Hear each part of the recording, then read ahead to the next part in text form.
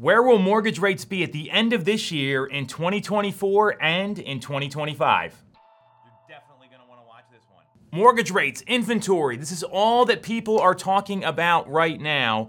And I went and did some research and I found 8 different experts, whether it's the Mortgage Bankers Association, Morgan Stanley, I'll list them all here, and where they're predicting mortgage rates by the end of 2023, as well as 2024, and in some cases, 2025. Before I get there, let me share some key data with you that's letting us know how the fall housing market is going to be shaping up. Where we are sitting right now in terms of total number of homes for sale in the US is 492,140 homes as of the end of last week. And to give you some perspective, this time last year, the same week last year, we saw 550,175 homes listed for sale. Now, obviously the number is less given that there's 30 to 40% less sales in various parts of the country. The supply of homes has climbed.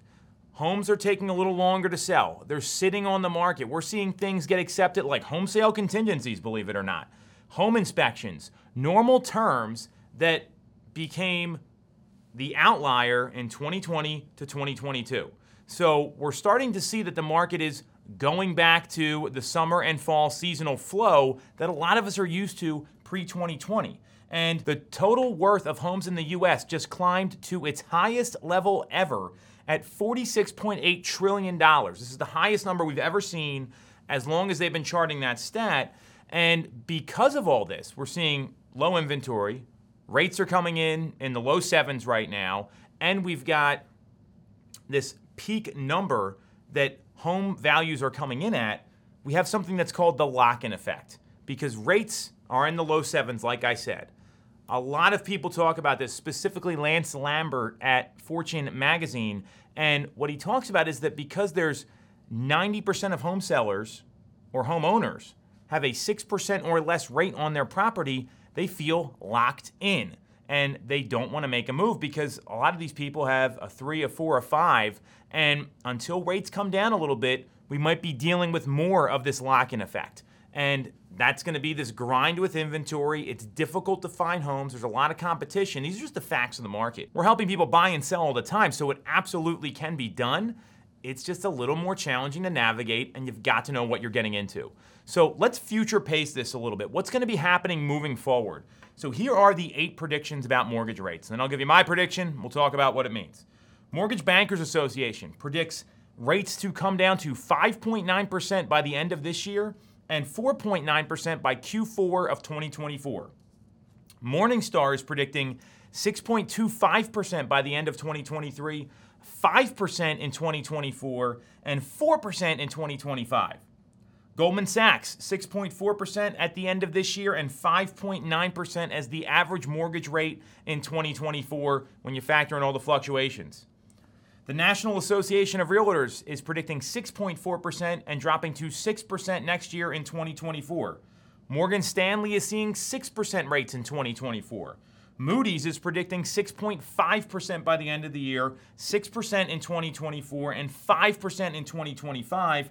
Realtor.com is predicting 6.1% in 2024, and Fannie Mae is predicting 6.6%, dropping to 5.9% at the end of next year in 2024, averaging just above 6% for the full calendar year. So the consistent thing I'm seeing here is a lot of people are predicting rates to come down between 5.9 to about 6.5% by the end of the year. And then we've got some folks that are really bullish on lower rates in 2024 and 2025 and others that are not. All the predictions that I'm seeing are coming in that 5 to 6.1, 6.2% range. So what does this mean?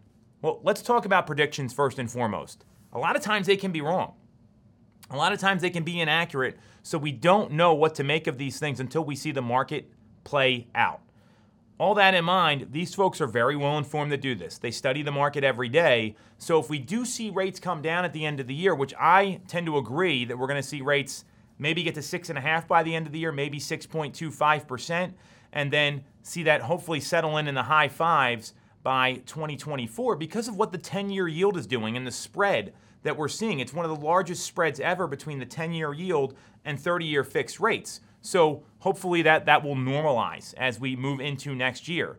And what this means, if you're thinking about selling a home or buying a home, if you're thinking about selling a home, and if you've already got a place to go, and this is really the key here, when rates come down, there will be more competition because all those folks that are feeling locked in right now, that means they probably don't like their home. Locked in is not necessarily a great thing for some people, and there's some folks that want to move, and financially it's just not the right move for them right now, which I get. I tend to agree that you want to let this play out a little bit, and if you're a seller and you've already got the new home lined up, or you got the landing spot lined up, or you're going to go into a rental, maybe you want to move your time frame up to beat all this inventory, because this is almost like a rubber band where the longer rates stay high, the further that thing gets pulled back, and when it snaps, we're going to see a pop that could be bigger than 2020, 2021, or 2022, because there's all this pent-up demand right now, and the rates are a condition that's stopping people from moving.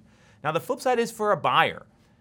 If I'm a buyer right now and I see an opportunity to find a home and buy it with a little less competition and know I'm going to be there long term, I'd recommend pulling the trigger on it, because when rates do come down, you can refinance. That's an option for you. I'd rather be out there with less competition than more competition, because when rates come down, there's going to be more competition. More people are going to jump into the market, just like we saw during that unicorn market of 2020, 2021, and the first half of 2022, we saw 3% and 4% rates. So I'm imploring a lot of you to think a few moves ahead of the competition.